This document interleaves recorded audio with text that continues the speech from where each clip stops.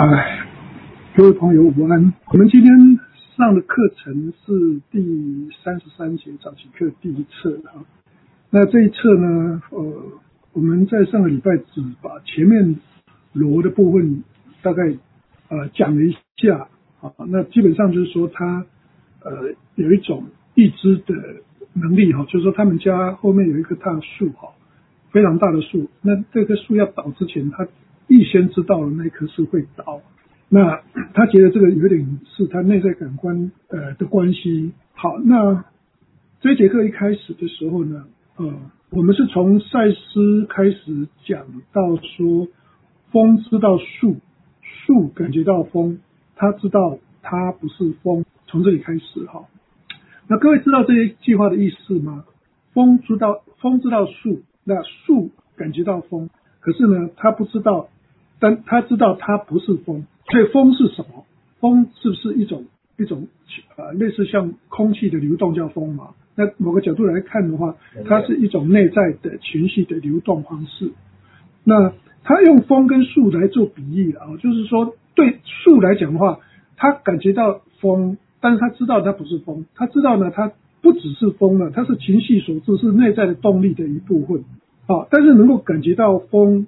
那么换言之，就是对树来讲，因为树本身呢，上次也提过说，树是一个自我放非常松的人，所以他知道风在吹，或者是有大风要来吹什么的话，他知道这是一个内在的一个行动力的，或者是内在情绪所导致的。他说呢，同样的鲁伯感觉到我，但不是我。鲁伯所感觉到的我，就是赛斯嘛。鲁伯感觉到赛斯。其实他连鲁伯都不应该说嘛，他应该说真感觉到我，但那个不是我，因为我可能是一个更大的风，他用风来做比喻嘛，但我不是他的大风，他觉得的风或他觉得大风，我比那个风还要更大。所以这里的话，各位，我们重新又进入了我们的多次元的一个论述就是说，对一个人的人格来讲的话。不管你现在叫玛丽好了那么你的名字叫玛丽，那你知道玛丽的所有的事情，可是玛丽本身除了她玛丽的这个主人格之外玛丽的人格后面就好像开了一部大车，你今天是司机，玛丽是司机，然后玛丽的后面呢坐着她全部这所有的转世人格，甚至未来还没有转世人格都在玛丽的人，她后面充满的所有的人格。那所以因为他充满了所有人格，对你看到的人你说他是玛丽，但不是，他除了玛丽之外他有很多人格。像赛斯提到说，当我看到真的时候，我不是只有看到真，我是看到所有真的转世跟他未来的自己，我必须要很努力的把我的意识形式定在真的这个时空的那个片段上面，我才能够跟他说话，这样了解。那我们赛斯最基本的论述，赛斯最基本的论述是什么？各位，赛斯最基本论述是什么？体验要做什么呢？体验的目的是用表达的方式来做的，对不对？比如说我在体验这件事情，你的任何的价值完成是从体验过来的，是不是？你从比如说我现在选择这样的人格啦，我是玛丽，那么我选择胖胖的，我选择黑头发，我选择那这个东西是我收集起来，我汇集起来的，然后拿来当我的身体里头，或者是我的父母的DNA 父母的思维形式，把它全部汇集起来，我来创造一个身体，然后呢，我在身体之外来使用这个身体，然后我要使用这个身体的时候，我是不是可以透过这个身体得到很多的体验？是不是这样子？是吧？好，那这个身体后面有没有所有的人格？所有的想有啊。所以刚才玛丽问我说，那如果我恐惧怎么办？那就恐惧啊，因为那就是一个恐惧人格，让它出来啊。各位，你知道吗？当你让你的人格出来它不会推翻你。好像说我今天有冠状病毒在美国，对不对？我只要请一个冠状病毒的专家来帮我处理冠状病毒就好了。那么那个专家不会来推翻我，因为他只是我雇佣他来帮我处理事情的。好，那处理完了以后，他就自动的回去了，因为他表达完毕了嘛，他体验完毕，他表达完毕，他下台一鞠躬。那么你还是那个开车司机。好，那么假设说我今天恐惧不让他恐惧，我今天害怕不要让他害怕，我今天不舒服不要让他不舒服，那么就表示你的人格的你的能量是被堵住的，对吗？我能量一旦堵住的话，能量堵住行动就堵住，对不对？能量一堵住的话，回过头来能量就开始受困嘛。能量受困的话，意识形式会受困，那全部都会打在一起，它就无法，就好像你出不了你的监狱一样，所以你会自律神经失调，你会能量不足，你会无法行动，你会完全处在恐惧里面，因为让他恐惧，让他体验恐惧，让他不舒服的表达，因为你在做你自己啊。我们刚讲过了，既然赛斯有提过完美是不可能的，那你干嘛要完美呢？完美是不可能，你为什么完美？这第一个。第二个，人格是多次元的，所以你后面知道用什么人来处理啊？那你为什么一定要自己处理呢？你一定要自己处理，不让后面的能人或者是能够处理的人来处理的话，那么只有一种状况会发生，推翻你这是暴政嘛，你一定会被推翻。推翻不了怎么办？推翻不了就一定打死转走掉。各位，你去观察一件事情真刚开始跟罗在玩灵印盘的时候，赛斯进得来吗？进不来，他进不来，因为呢，他没有洞可以钻。然后他发现一件事情，他发现有一个人叫富兰克瓦特，是他的人格的一部分。这个人很接近真，而且他可以进来，你知道我意思吗？所以他让富兰克瓦特这个人格进去他们的灵印盘，他就随后进来了。这样了解这个意思吗？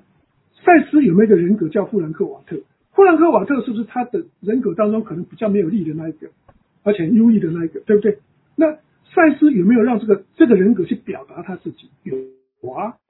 可是这个表达是不是可以变成直接进去？所以各位，你不要忘记一件事情我们的人格是多次元人格，对吗？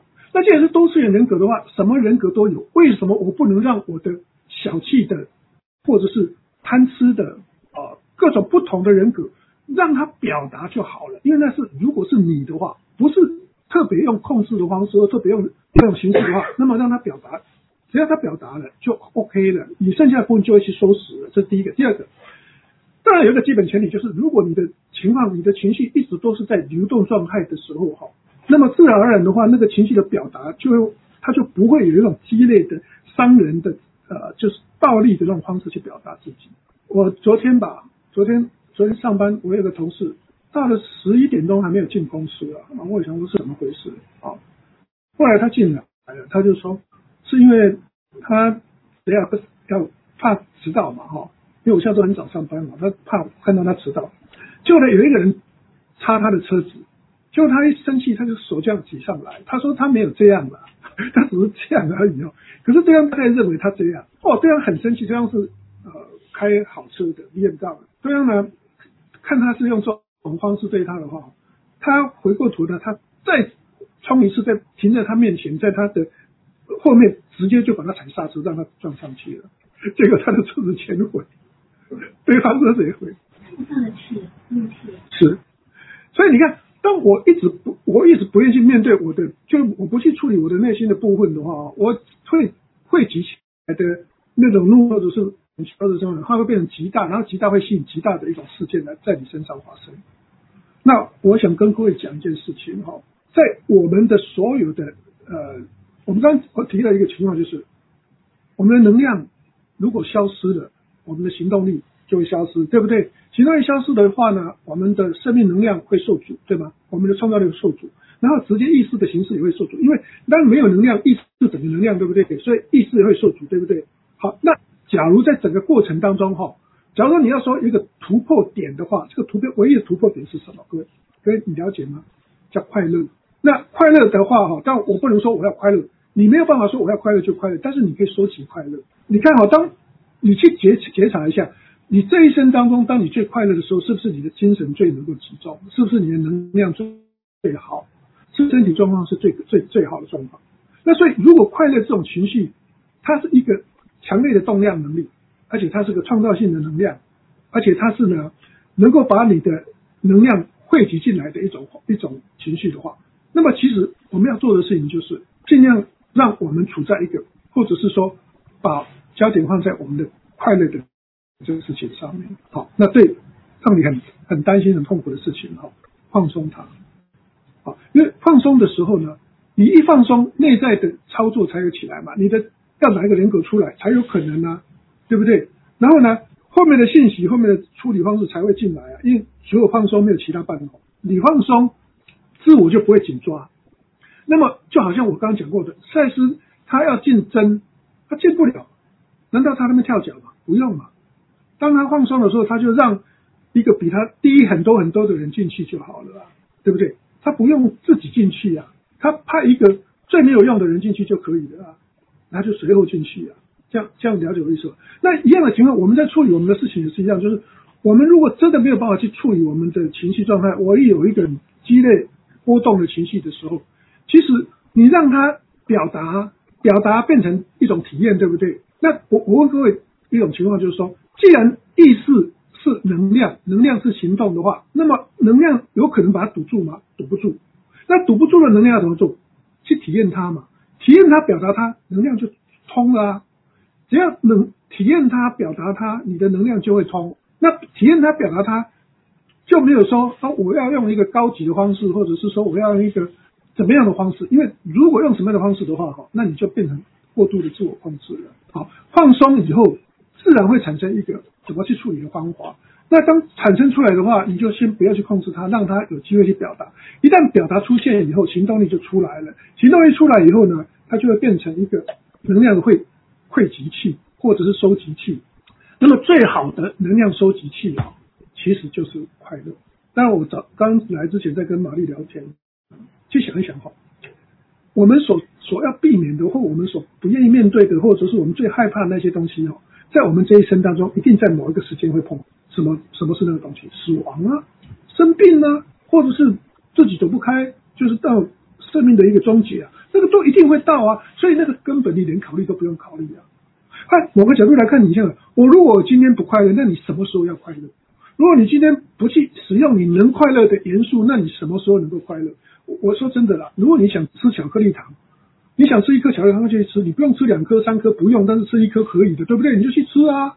你今天想做什么事情，那就做啊。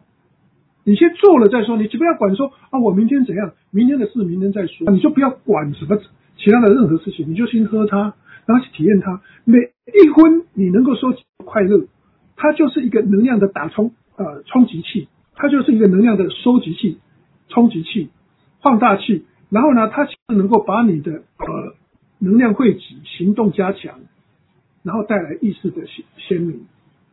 那所以以这个角度来思维的话，各位你刚刚讲的那一句话就是说，赛斯说树知道风，但是他知道那个不只是风，对不对？那他说真知道鲁伯知道我，但是他所知道的我不是他认为的那个大风，其实我比他大的太多了，是不是？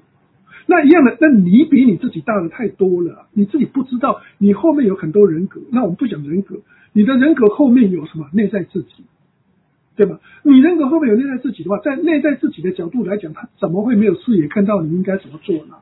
那所以你只要放松，而你在能量上去增加，也就是说，我今天真的想要看小说，那就看小说嘛。我今天要怎么样，那就这样啊。你让你自己处在一个能够满足你的身体，能够满足你的精神的状态，有什么不好呢？各位了解吗？好，但是我们还是知道，我们还有一个更好的创造性跟体验可以继续做，不是说你沉溺在那个地方了。好，不是说你就沉溺在我今天觉得吃很好，我就继续吃。其实你如果认真的吃的话，你满足他就不会要有。刚刚在跟张大哥聊天嘛，一样的情况就是这个事情你如果体验过了，你不是很爱体验的。那我跟玛丽聊天的时候，玛丽也提到说，我最近对某些事情我好像没有什么兴趣。那好处来讲是说，你的频率改变了，这些东西已经不再困扰你了，或者是不再变成你能够吸引你注意力的焦点，对吗？但是某个角度来看，你如果是用悲观的角度，你会说我好像对什么都没有兴趣。那你为什么不去找你有兴趣的，去找你有兴趣的事情？我也有同样的感觉啊。你学的赛斯，我相对吃的东西啊，或者是说那种感官上的享受，已经没有像以前，就是他没有那种急切的那种迫切感或需要了。如果说他讲说我今天到哪个餐厅去吃一顿，我觉得可有可无啊，就是 OK 啦，有的话那蛮好的没有也 OK， 不是说那种快乐是神仙那种感觉。但是呢，我大概6、7岁的时候我第一次参加过老师带我们去演竹那要演竹的话，我妈妈就给我准备一包糖果，对不对？也应该是烂糖啦，以我们以前的那种年代，应该是也不是什么好的糖果。那个糖果放在衣柜上面，我拿不到。晚上睡觉的时候就一直看那个，快乐的不得了。我明天可以吃那个糖，你知道吗？你家现在哪个家里面有很多糖？你家太有钱了吧？对啊，我晚上睡不着，然后就看，那个糖，明天我可以吃，我去演出，我可以吃。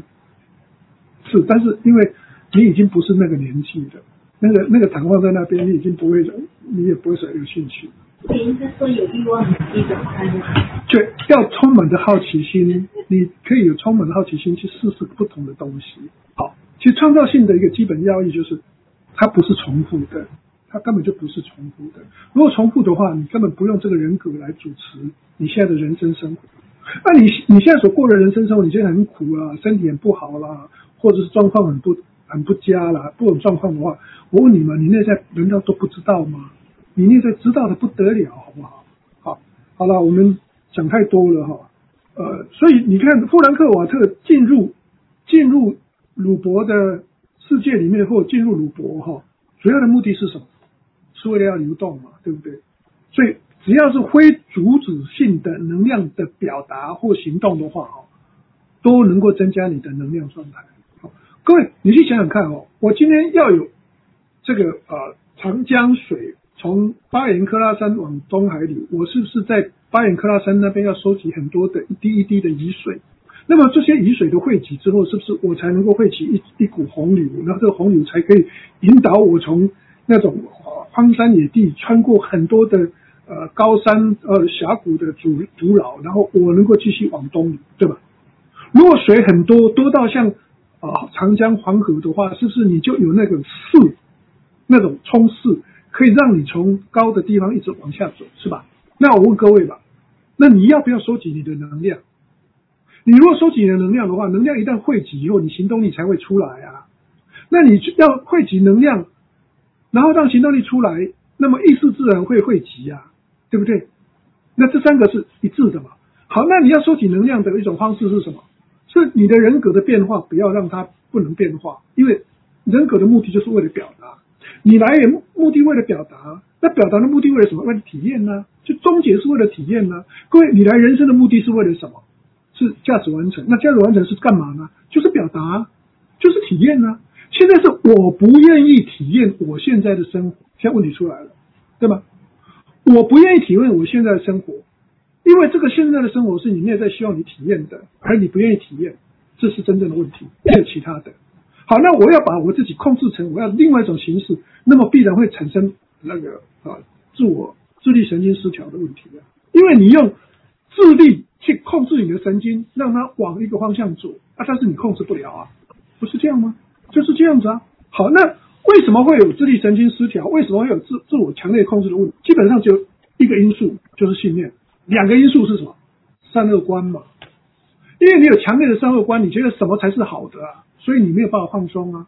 我认为这都是一个非常基本的要素，我们必须要了解的。如果你的善恶观真的放松了以后，真的完全放松，就是我允许他做他自己，我也没有想拯救他，虽然我有善意，但是我没有把他的责任变成我的责任，你就发现一件事情，就是其实你是完全的自由。那自由做什么？自由就要做自己的事啊，叫自由嘛，不是吗？所以其实重点，如果说我们觉得说很困难的话，你就归结一个最简单的方式我能让我快乐一点，我就让我自己快乐一点。我尽量不要去把我的焦点放在我的担心，因为那个担心没有用。最终来讲的话，最坏的状况一定会发生的，时间到了就会发生，所以你不用担心，因为你来的目的是为了要体验，你来不是为了要有更好的这个亲密关系，不是要有人爱你不爱你，不是要你独立或不独立不是要你身体好或不好因为那个东西你是在身体之外，不在身体之内，对吧？你是在身体之外，不在身体之内，所以树本身的自我控制就很轻，它就很放松。好，那假设说你把巴颜克拉山收集到的每一滴雨水汇集成长江或跟黄河的话，那么那每一滴雨水它到底是什么？它就是你的快乐啊，那就是你的成就啊，就是你觉得你很满意的地方啊，是不是？就是说你的焦点如果把它，因为艺术是观看的方向，如果你的焦点放在于你的快乐上面，放在你能够收集到的美满，你或者是从任何一个地方都可以看到它的温暖的那一面的时候，你就发现一件事，你的确是在收集能量。好，那能量一旦收集到一个程度以后，你发现你沛然的充满的那种行动能力，然后沛然的充满了你的创造性能力。所以这是一个基本关键，就是我怎么样让我自己这一刻快乐，先这一刻快乐，当下是威力之点。这是在赛斯第15章里面一直强调的一个最重要的 key point。他提到说，当下是威力之点，可能是这一本书当中最重要的几句话之一啦。所以当下是威力之点是重要的。你当下如果去收集能够收集到的快乐，就好像你捡到金币一样，捡到能量一样。你今天捡到能量把它拿回来，你捡到雨水把它汇集起来，那么它就会变成长江啊，对不对？你捡一点水，捡一点黄金，捡一点好处，那么所有的捡进来的东西它就会变成黄金啊，对不对？你捡一点水，捡一点黄金，捡一点好处，那么所有的捡进来的东西它就会变成黄金啊。不要的东西把它排除掉，把要的东西放进来，那么你开始汇集了能量了。能量一旦汇集以后，它就开始打通了。一旦打通，你的意识形式就会进来，那你就发现说，奇怪，我怎么越来越亲民了？我怎么智慧越来越高了？各位，智慧我们谈到智慧的部分，这里有很多我想谈的部分各位，在上一堂课我们讲到一件重要的事情，就是知识跟经验，也就是我们的思想它本身是活的。它本身既然是活的话那我问各位了，它会不会找它能表达的部分来表达？好，那你今天能量自己很充足的时候，他觉得你可以表达，他就会透过你来表达。所以你说这个人，他说我是耶稣我是救世主，他将来就是救世主，为什么？因为他的能量起来了，然后知识跟经验，他可以透过他来表达。知识无国界，知识无种族，知识无高低胖矮男女，没有。知识是一种能量状态，知识会选择什么？选择它能够畅通通行的那一条路来走。所以为什么聪明的人会越聪明，有钱人会越有钱？因为思想的表达，他会透过他能表达的方式。既然思想是活的，既然知识跟智慧它是能成长的，那么他一定要成长，对不对？他成长，他聪明的很啊，他一定找他能成长的部分来成长啊。所以如果说你今天要有非常强的创造力的话，你的能量强，你的创造力一定会很强。我跟各位讲的那个故事就是，我高中毕业我就当一个500大企业的顾问。为什么一个高中毕业生，而且是乡下鸟不拉屎的乡下的地方可以当500大企业的顾问呢？因为我充满的创造力啊。那我为什么充满了创造力呢？那因为创造力可以透过我来表达。那可不可以透过你来表达？当然可以啊。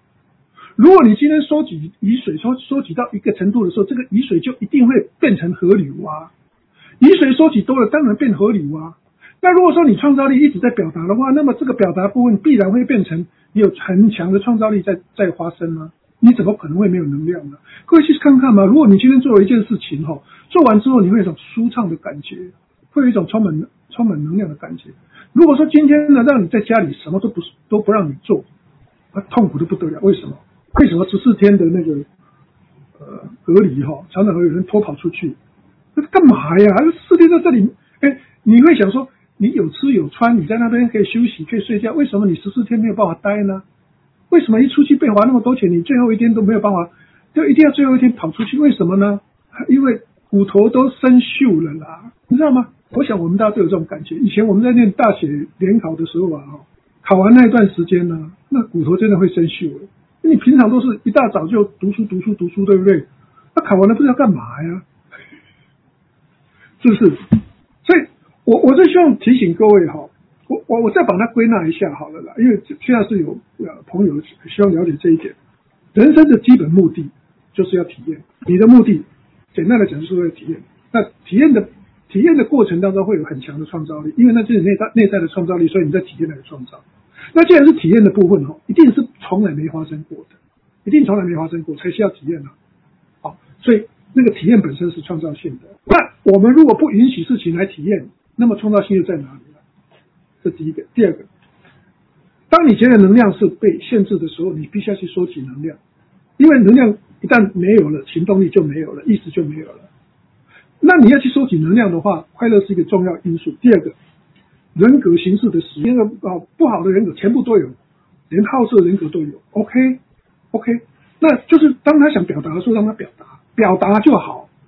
因为当表达以后，表达完了他就没有了，你压下来的部分它就一直存在。可是表达可以选择一个怎么样？选择一个安全、不伤别人，然后适当的方式来表达。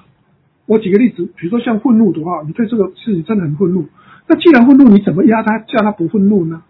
那可以找个地方啊，找个大溪流去掷石头啊，或者打木头，让内心那不愉快的情绪让它出来啊。你会觉得哇，好像人清爽很多。所以有一个比喻，就好像你想拉肚子，那就拉呀，你能 hold 住你的肚子不拉吗？是不是？你想上大号小号，就让它出来啊。想放屁就屁呀，就是找一个适当的位置就好，对吧？那要我们有情绪的话，我们不要说我这情绪是不好了，我这样不对，不用。你可以让它表达，因为那是以某个人格的表达方式。它表达就是流动，流动就是体验。好，我觉得这个部分蛮重要。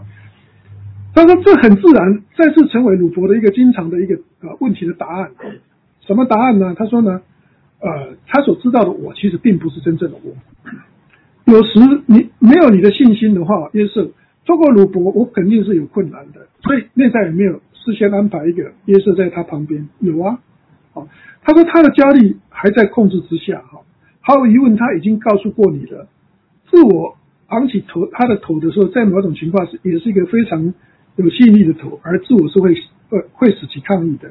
就是我们常常会觉得，是啊，你今天发现到说你在某种情况之下你的自我昂起来的时候会变成有吸引力，但是有吸引力的话，你的自我会使其来抗议所以说在鲁伯这里存在一种变化中的过度包挂的恐惧，这里没有任何危险的基础。不管怎样，风只是吹过树枝，不管怎样，我只是通过潜意识的心智，那这本就不应该再重复不过显然我必须要不断的重复。所以一样的情况就是说我们的所有的情绪，包括恐惧或包括任何的情况，它没有真正危险的基础，因为它只要表达过了就好。表达过了以后，真正表达过了以后，它就不会再重复了。但是如果说你不让它表达的话，它就一直在重复它。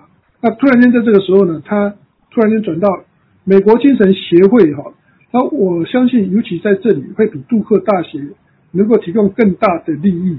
当先前在这些课程上说起杜克大学的时候，我还不能通过鲁伯的这个社会的潜意识的心智去知道。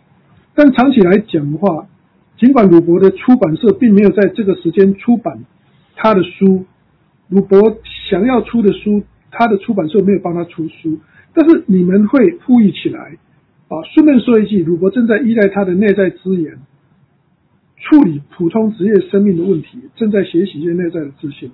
所以鲁伯在学自信，这是第一个。第二个，他现在跟他讲说，美国精神协会比杜克大学更适合鲁伯去表达。所以你看，当鲁伯希望把他的某些想法表达出去的时候那么杜克大学不是适当的，因为杜克大学是比较严苛的，而且是华语的。但是美国精神协会的话他们比较能够接纳这个真的这些想法，比较容易接受他的想法，所以对他们是有利的。那从这些字样当中，你有没有发现一件事情？赛斯都在教他什么地方是能够突破的点，对吧？也就是什么地方是你能够把它表达出去，或者把它突破的点。那一旦突破以后，鲁伯的自信就会增加。他说他在学习自信所以如果说你今天内心有一些想表达的部分，如果表达不出去的话，那么一定自信会缩小吧，你的信心一定会受到影响。当你的表达出不来，信心一定会出影响，对吧？那当你要表达的时候，是不是要选择一个最弱的点来表达，最弱能够突破的点呢？按照金庸的说法，还是不是金庸，好像是那个就一个武侠小说的作者，江湖一点红，有没有听过江湖一点红？不知道。一个叫金庸，一个叫什么？也蛮有名的。是写的东西。江湖一点红。古龙。啊，对，古龙。你很知道嘛？古龙小说了，楚留香啊，那叫中原一点红，江湖一点红。所以江湖一点红的意思是？江湖一点红的话，他根本不伤你的，他杀你的就是烟火而已，对吧？哦，就是说你不用打到全身都是伤痕了。他在跟你战斗的时候，他只关心他唯一能够把你刺倒的一点点的，所以你可能被杀了，但是找不到伤痕，只有一点点红红的，但是已经被勾糊了。这就是江湖一点红，他很厉害，他杀人然后连血的很多太流了，只有一点红而已。但一样的情况就是，江湖一点红，这给我们的一个 hint 是什么？就是我们在处理事情的时候，我们要找我们最容易突破的那个点。那我们的情绪的表达，我们要找的是那个最容易。那我们的能量的收集，我们要收集什么？最容易突破那个点。行动力呢也一样，哪个地方你可以一点点行动，因为只要他能行动的话，然后他就会不断的有新的行动。记得荷兰的那个小女生的故事吗？不是说她的海堤只有一点点，然后一点点小裂痕吗？她不敢走，她用手去围住它，对不对？因为她如果不堵住那个一点点小缝的话，那个水进来以后，整个海体会崩掉，然后整个城市、整个村庄都会被淹没嘛。好，这是我们中学时代念的书嘛，很有名的。我不晓得现在的学生有没有念到这一点，我不晓得。所以我们要突破的是那个点，就如果你能够进去那个点，那它就会变成完全新的一种局面。所以我今天有一个朋友跟我讲说，他最近的身体有好一点。那我要跟他讲的意思是说，你去想如果这个情况一直在往下跌一天比一天往下跌，江河日下突然间现在没有日下了，不但没有日下，往上走，那只要它的形式是往上走你就维持它往上走，就算一点点都没有关系。因为走个一阵子之后，你就发现怎么整个能量都汇集进来了。所以你不要期待说我今天的状况在明天我完全都好起来，不用这样期待。但是如果它已经往好处去走的时候，我就很乐观其成。所以在我很多次的这个电台演讲也好，或什么地方讲话，我常常在讲叫做什么小口品尝，就是我现在动不了大的，但是我只要动一点小的，那动一点小的，我只要动得了它一点小的，那么再大的树我砍它一点一点，砍久了这棵树会被我砍倒，一推就倒。因为什么？因为它被我蚕食掉了。好，那身体现在好一点，明天会更好，后天会更好。你要收集的是快乐，你要收集的是成就，你要收集的是别人对你的关心关爱。好，那个自成，你要收集的是这个东西。好，你去收集这个东西，它就好像你在收集一点点完全看不到那种洪流的一种小雨水。雨水收集久了，它就自然而然变成小坑洞，然后自然而然它就变成小河流，然后就自然而然变成大江，它就会自然而然形成。那我个人是觉得说，你只要把这个事情完全分析清楚以后，你会了解，因为人格是多次元的，有人可以处理你现在没有办法处理的问题，你让他处理吧。有时候赖皮一下，那就赖吧。你说如果我现在很悲观，那就悲观啊。你不是要体验悲观吗？那体验它就体验过了就过去了啊。好，那你如果我现在有个标准，然后你看那个大师讲我们要正面思考，问题是他的那个思维根本就不是你的思维，而且你也用不来啊。你必须要有 support 就像我今天拿一个证据，我必须要有我证据的后面的 support 嘛。那个 support 是什么？必须要从你的快乐，从你的成就，从你的自我满足的那个价值感去 support 它的，那个很重要。我觉得这个比较实际的所以说我以前曾经说过，在这个课程里面没有任何形式不清，我只是让自己意识到了我的存在，因为这个就是他们一贯的一个说法嘛。你创造你的实相，那么怎么有可能是入侵呢？你会觉得说我受害，我受骗，或者是我受病毒的攻击，这是不可能的啊。如果可能的话，就没有我创造我的实相，我是被病毒攻击，而不是我在创造病毒攻击我啊，不是吗？那如果说我创造我的实相，那么那个被攻击的自己是你创造出来的，所以就没有入侵这种东西啊，是没有入侵啊。你必须了解，所有事情都是你想体验的，你的创造力，你想体验的。那为什么你想体验，你想创造？因为你的内在需要这个知识来让它变成完形了。那它在这个过程当中，它一定全部都在介入跟在插手的。好，这是赛斯一再提到的。鲁伯只是自己意识到了我的存在，那么显然不管他意识到还是没有意识到，我都存在。这样有清楚吗？好，那各位，你现在没有意识到你的内在自己，好，你的内在自己在帮助你，好，但是你的内在自己有没有在帮助你？你只是看不到而已。我昨天呢，一个朋友在跟我讲的，哈，因为我们上课的资料，然后他就跟我讲，我就传另外一道道类的资料哈给他看了。我说，我们说神在保佑你，佛在保佑你，上帝在保佑你，其实真正的问题是你的内在自己在保佑你的。好，那这是道瑞资料所说的。他说，当有人说我要沟通我的指导灵，道瑞说这又来了。这样说的人实际上带有恐惧的信念。事实上是什么？事实上是他们以他们自己的大我在沟通，没有什么指导灵了，没有，他也没有什么上帝。那你的内在在帮助你的，好，但是由于他们的内心的恐惧，无法相信是自己，所以不愿意承认那个是来自自己的想法。你就是你自己的守护天使，你就是你自己的神，你就是你自己的上帝，你自己在关怀你自己。这是道瑞资料，是你在关怀你自己，是你在保护你自己。而且道瑞更好玩，就是说，你觉得你有困难，你在这样做，结果你偷看一下台下在观看的那些人，其实你就坐在台下在观看，也跟赛斯的说法是一样的。所以各位，你了解意识的本质，你就会发现一件事情，我在做一件事情，是我在体验我的人生。那所以体验是最重要的，对吗？体验是最重要的，因为你在体验你的人生。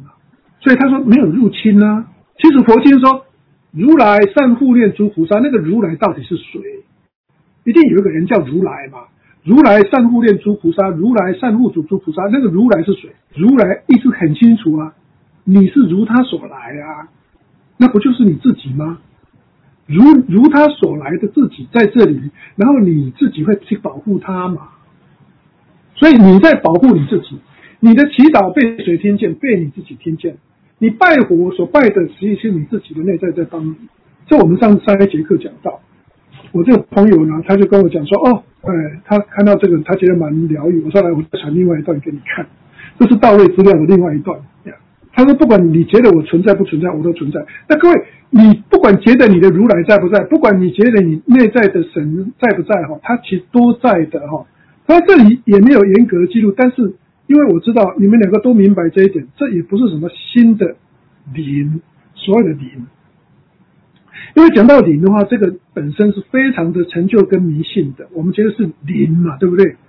阿飘嘛，或者是在跟我们没有形体的那种。但是呢，它通常但是它像它通常所称为的那样，绝对有害于进一步的灵性现象的知识。你把你自己分开来，把你的另外一个内在的自己叫做灵，然后呢，你又对灵有充满的一种恐惧、害怕、崇拜或者是禁忌，对吗？这有必要吗？因为那就是你自己啊。这是赛斯的话了哈。他说呢，真容人用比平常，这是我的注明哈，真容人用比平常更强调的声音在说话，但一会儿又变得没有更加的深沉。然后他的踱步相当缓慢，然后他的传信相当的缓慢跟从容。他说要我说我是能量不是撒谎。所以赛斯是什么？赛斯是能量，对吧？神是什么？神是能量，对不对？那你是什么？你是能量啊。因为你没有能量就没有办法行动啊。那你是什么？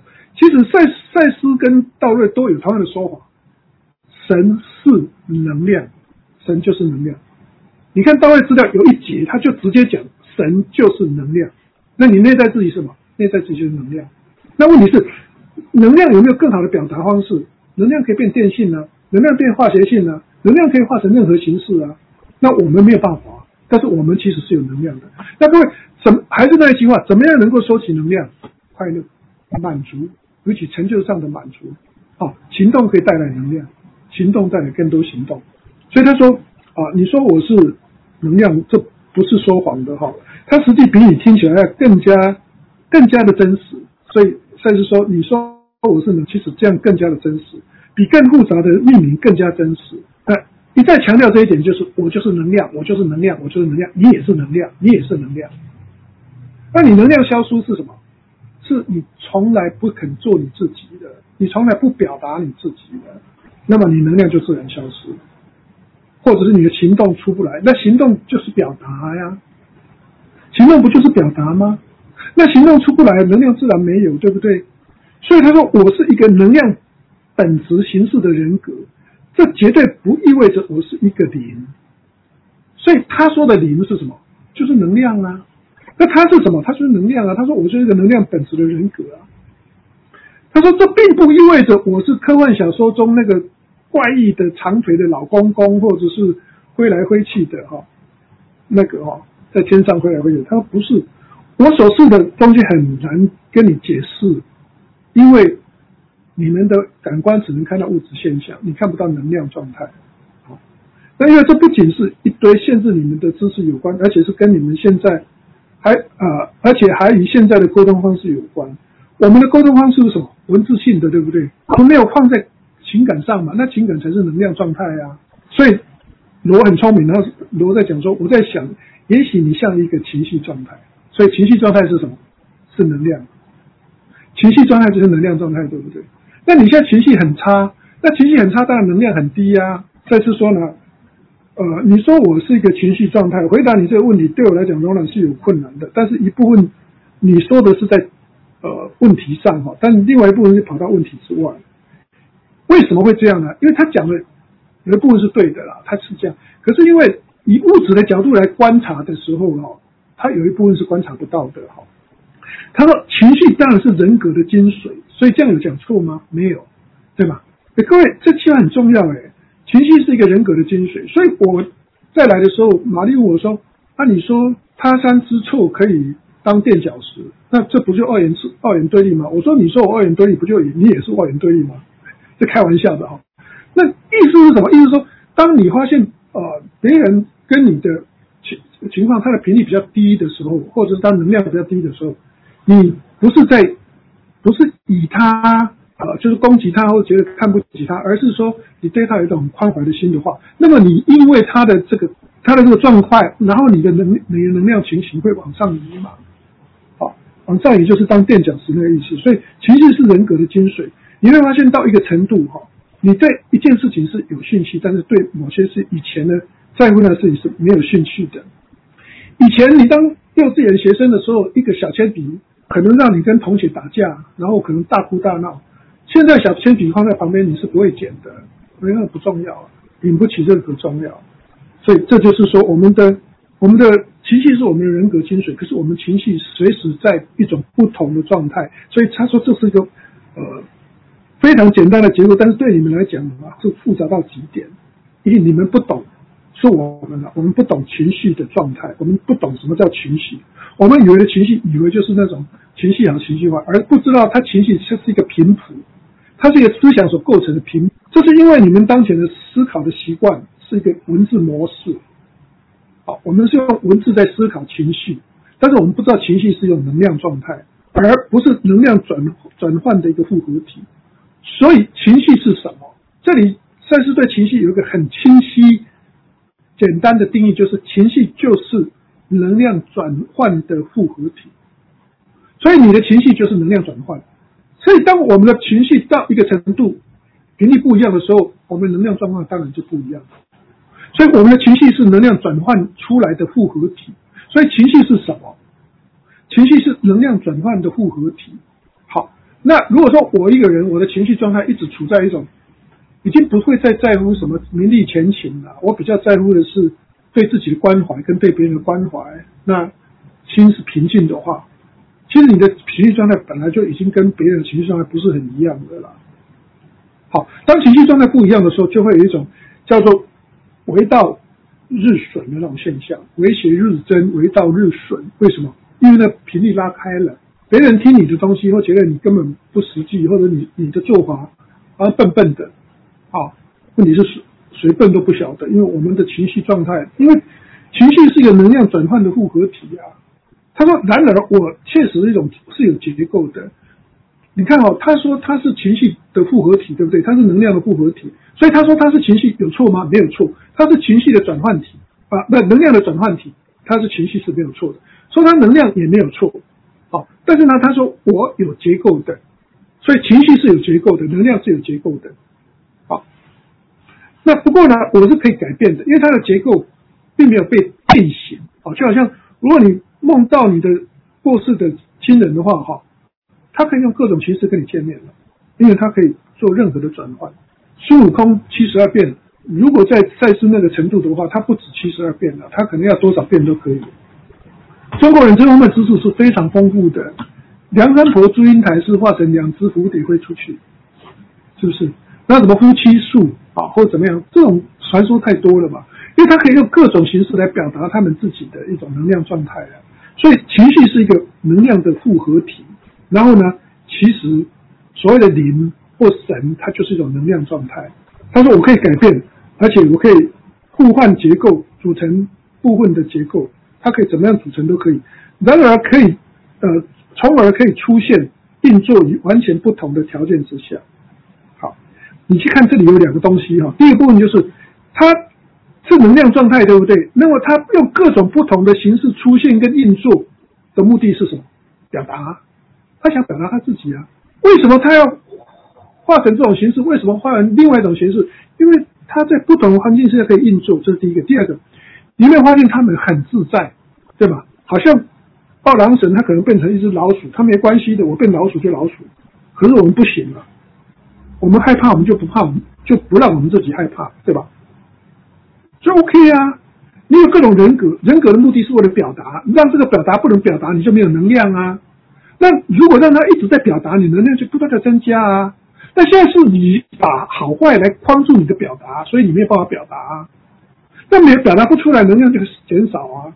那能量一减少，意识形式就进不来了。他说，在这些课程期间，我以不同的方式，而不是以其他情况那样，利用着我的基本能量的部件。所以我刚讲过了，他为了要进鲁伯的身体的时候，他派他最能够进去的那个富兰克华特，他 EI 他派一个最没有用的尖兵跑进去，然后他就跟着进得去。所以他这里用一个例子来比喻他说，如果你想进去一个非常小的空间，那么意思是什么？意思他们要进去我们这个世界的话，他要把自己化成非常小的，要进入非常小的空间，你会匍匐在地上，然后肩膀要隆起来，然后要想办法伸进那个吸过的洞里面，对不对？假如说你要进入一个小洞，在那个爱丽丝梦游仙境，他不是说 dream me 吗？喝了我，对不对？然后他就把自己变得很小很小，然后就从那个洞进去。你这就是那并因此导致有点表面上形式的改变。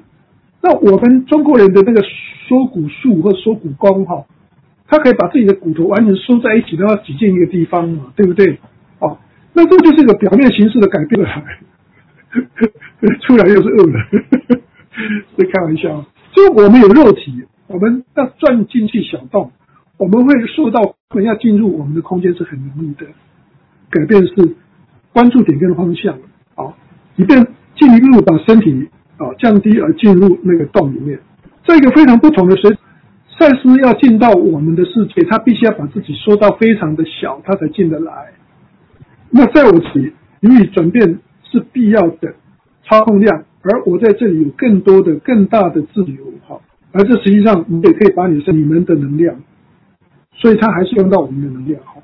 那主要的区别是什么？我更适合于利用这股吸引，而我更适合是因为我已经把它投入使用的额外的知识，所以知识让它具有一个更大能够运用它的能量的一种方式。透过我所描述的方式改变我的形式。一块肉你把它变成冻肉以后，你冰箱塞不进去的。可是它如果是一滩一袋水的时候要塞就很容易嘛，因为它可以在每一个能够放进去的地方都就变成水可以进去嘛。但是这个形式是不同，那同样是水啊，只是说它如果变成冰块以后它可能就塞不进去。那化学的，我已经说过，我可以改变我元件的排列方式。如果我把自己当作是一个零，那么所有的能量一定都是零，所以这里它就是能量。好，那各位你们是不是能量？你们也是能量吗？我们都是能量。提到我相信你们对零的概念是无形的东西，就是没有形，但它有形啊，我有样子的啊，而且不但有形，而且有结构啊。在这一点上这是真的。一般来讲，对你们来讲，你们一般不能看到我的结构，这并不意味着我没有结构所以它有结构的那隔一段时间，你可能会体验到我的结构。那么到这里的话，我想我们讨论的部分是什么？神是能量，赛斯是能量，上一层的灵是能量。那我们是不是能量？我们也是能量，只是我们现在化成形式。就好像他说的，水变成蒸汽，那么蒸汽你看不到它你觉得它没有形式，但是蒸汽有没有形式？有啊，它可以变成任何形式。但它可不可以组合成它自己的形式？他说可以的，因为我们本身就有结构。只是你现在看到我的话，你看到我的是蒸汽，但那个蒸汽仍然是能量的一部分。那一样的情况那各位，如果说我们今天发现自己生活过得很不好能量很差我要去补充能量，去真正补充能量是什么？就水了，是强烈把它拉回来的力量。伤心是吗？能量它其实就是快乐。所以下体验你的快乐，一旦能量汇集了你动力就会出现。然后你们知道佳宇的故事吗？佳宇听说也是一个湖北的一个深夜11、12点到处去寻访。如果哪个地方还在点灯，然后看他在读书的话那他就挑雨过去一瓢雨，让他继续的读书，然后跟他讲说来的。那一样的情况我们需要加油的我们也需要加油，我们需要被鼓励，我们也需要看到自己。陈老师指教如何在快乐能量达中达到自己梦想、目标和生命进化的价值完成。等一下再看一下那另外朋友说早安，你从昨晚笑到现在，笑不停，谢谢你，祝福大家。我们也是冒着雨过来的，我今天开好久车子，不利，大概是故意了，所以害怕的。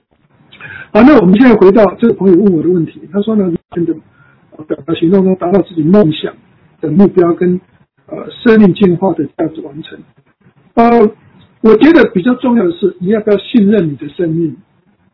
你的价值完成必须要当你的能量汇集之后，你才能知道你的目标嘛，不然你一定用自我在控制，对不对？如果用自我在控制的话，那么你的行动方式可能跟内在的方向是会拉扯，对吧？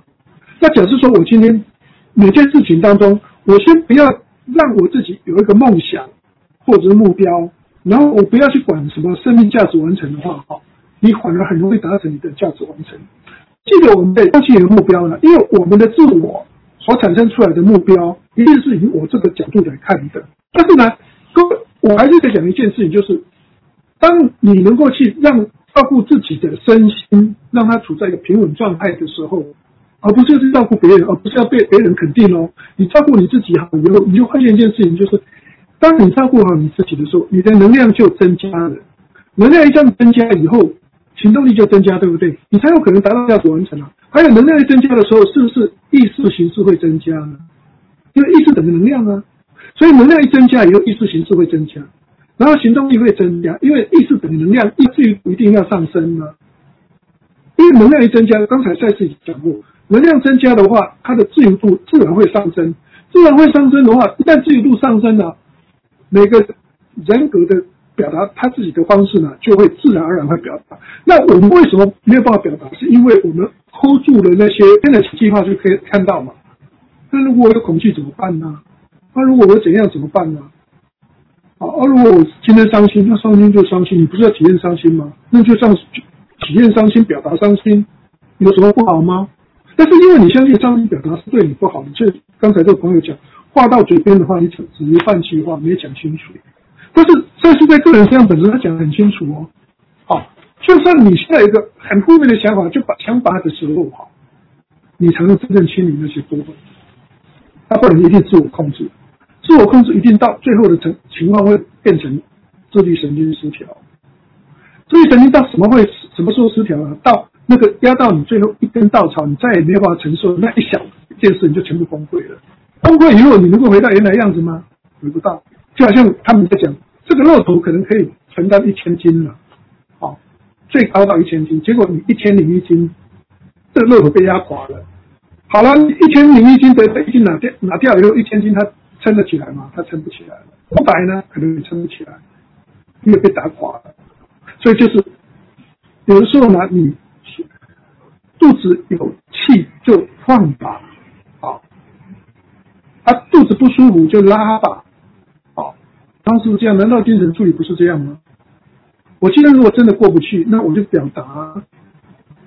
所以刚才这个朋友哈，就说如何在快乐的能量跟体验当中行动，因为你根本不需要知道如何。当我问你嘛，巴颜克拉山汇集很多雨水的时候，你要叫它怎么去流变成长江吗？不用吧，因为它自己会找它自己的出路在流。好，那怎么样达到自己的梦想跟目标跟生命的教授完成呢？我觉得比较重要的是你跟随内在的感觉走，自发性走，因为如来善护念诸菩萨，如来善护主诸菩萨。当你的能量汇集的时候，你的灵感、你的智慧或你内在的气息就不断的冲刺了。我刚讲我那个故事嘛哈，我小时候因为经常都有创造性的工作，所以呢，我脑袋里面充满了创造力。没有说我们就继续进行哈。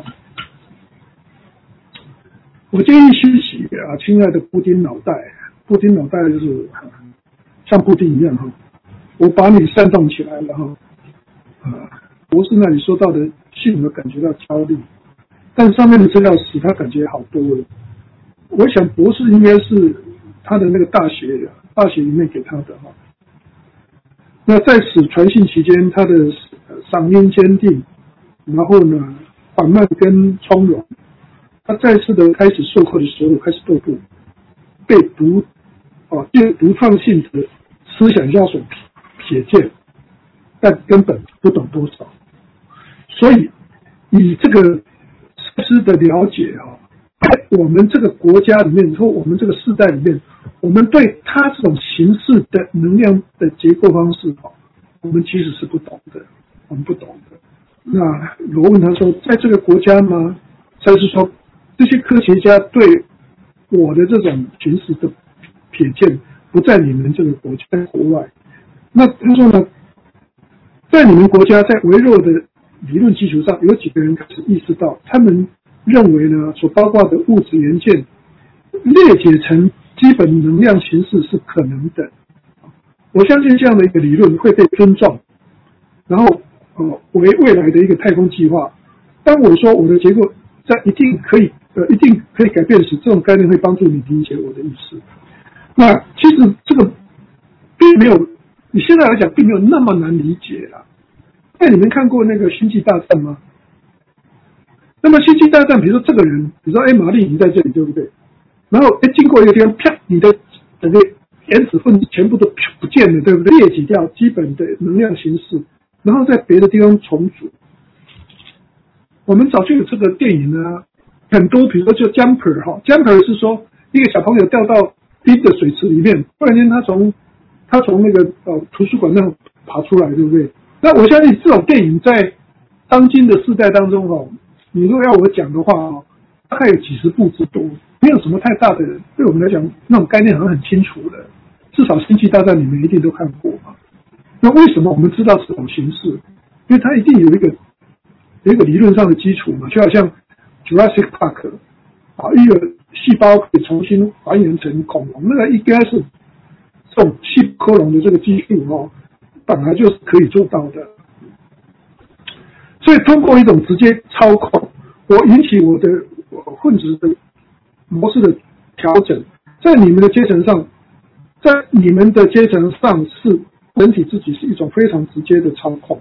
所以这里就是告诉我们说，你们的科学如果要发展到一个情况，是把一个人骗不见，然后这个当重组的话，它不是从外部的机构上去处理它，它其实有2个东西可以处理，一个就是你从你的心上面去操控，你可以从人体自己的一种非常直接的操控，另外一个就是从内部的操控，但不是外部的。我相信也许在一段世代之后，我们会有那样的人去研究怎么样从意念或怎么样从内部去操控，让你的形式在这个地方。大家记得那个意念，强烈的意念，它可能聚集起来，它从图书馆那边跑出来，所以它应该这个操控解决知道是从内部接近结构的。如果说我们的结构是从内部形成的话，那么从内部去把它调整，当然是可以只是我们从来没有相信过这一点。然后罗就问他说：“那你知道谁在处理这些问题吗？”他就说：“我不知道具体的人，但是我会随着我们大公爵夫人降低了他的警惕，大概是真的哦。他讲的是真，他把它称为大公爵夫人，他的警惕减少之后，而这些问题可以再加以改进。我很依赖于你们的鲁伯真。”这不是在我的感受上，而是在我的能力之超乎他能理解的部分了。所以，整体问题就出在这里。但是我们正在大步的前进。尽管每当鲁伯读到一本让他担心的这些课程的书的时候，个人会有一些暂时的挫折，但我们正在赢得他们。然后呢，为了相同的目的，我们3个人都必须要付出加倍的努力。所以呢，现在资料的这才33节了哈，资料被谁挡下来？我们的大公爵夫人，我们的鲁伯，我们的曾小姐哈，她经常被努力才能够做到哈。那罗说，至少我们正在得到结果甚至说，我相信我们已经足够的进步哈，所以我们已经超过了失败的危险。所以他们33节了，已经慢慢 OK 的，慢慢习惯了，他已经超过了失败的危险，必须要慢慢的树立起信心。这就是我为什么用这样的方法来对待事情的原因。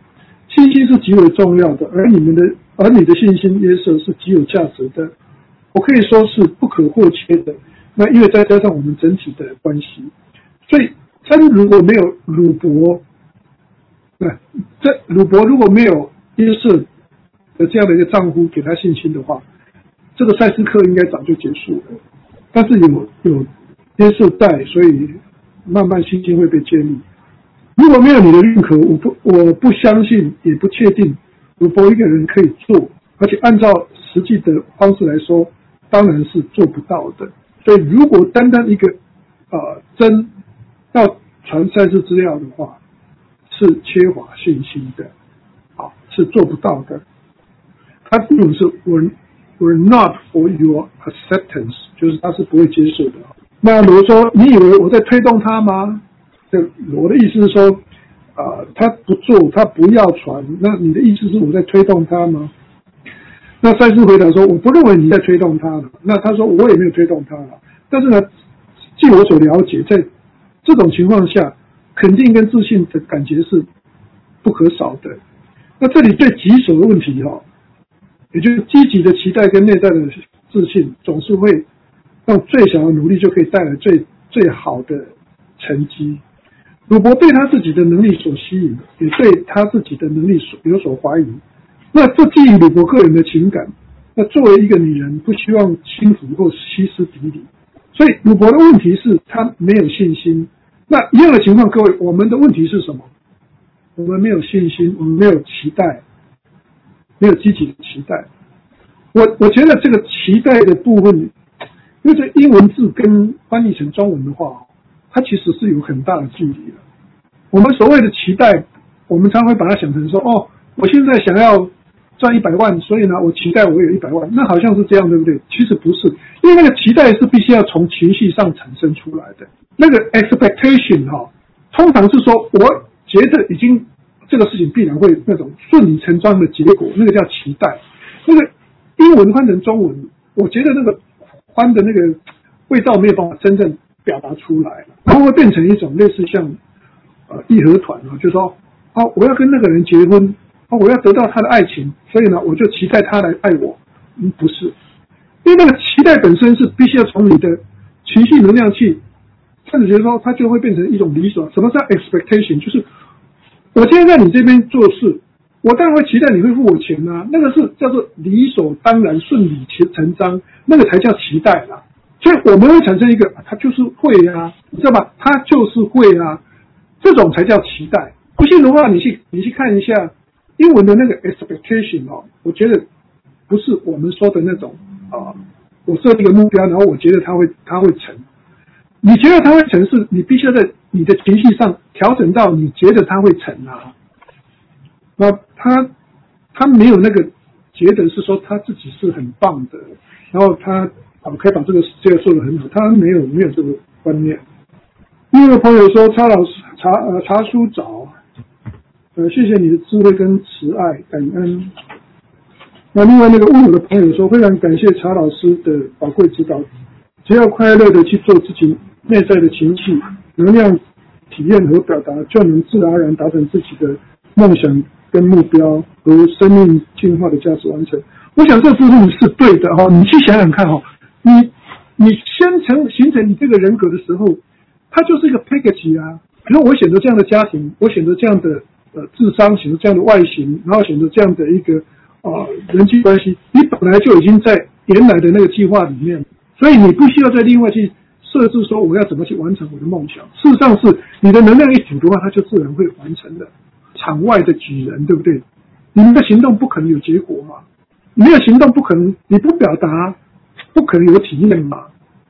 我表达我才有体验的结果啊。所以这个部分供大家做参考了。好，那今天拉一拉渣也讲到这里那我们就先停在这里。我是这样想就是因为第一册，我现在如果说直接把它cut下来，我觉得有点可惜啦。所以不晓得大家的想法怎样但是那个丁山是有提到说，如果你们上课我没有在也 OK， 因为他礼拜四现在不能来嘛。好，那看大家的想法怎样好了。那我下礼拜四不加感染的话就不去的话当然就可以上课，到时候再看看好了。好，谢谢大家，谢谢。好。这第一次至少先把它讲完再说。对，先讲完再。是不知道是不是下星期下雨的关系，有时候会断讯。怎么还是会断讯 ？OK， 谢谢。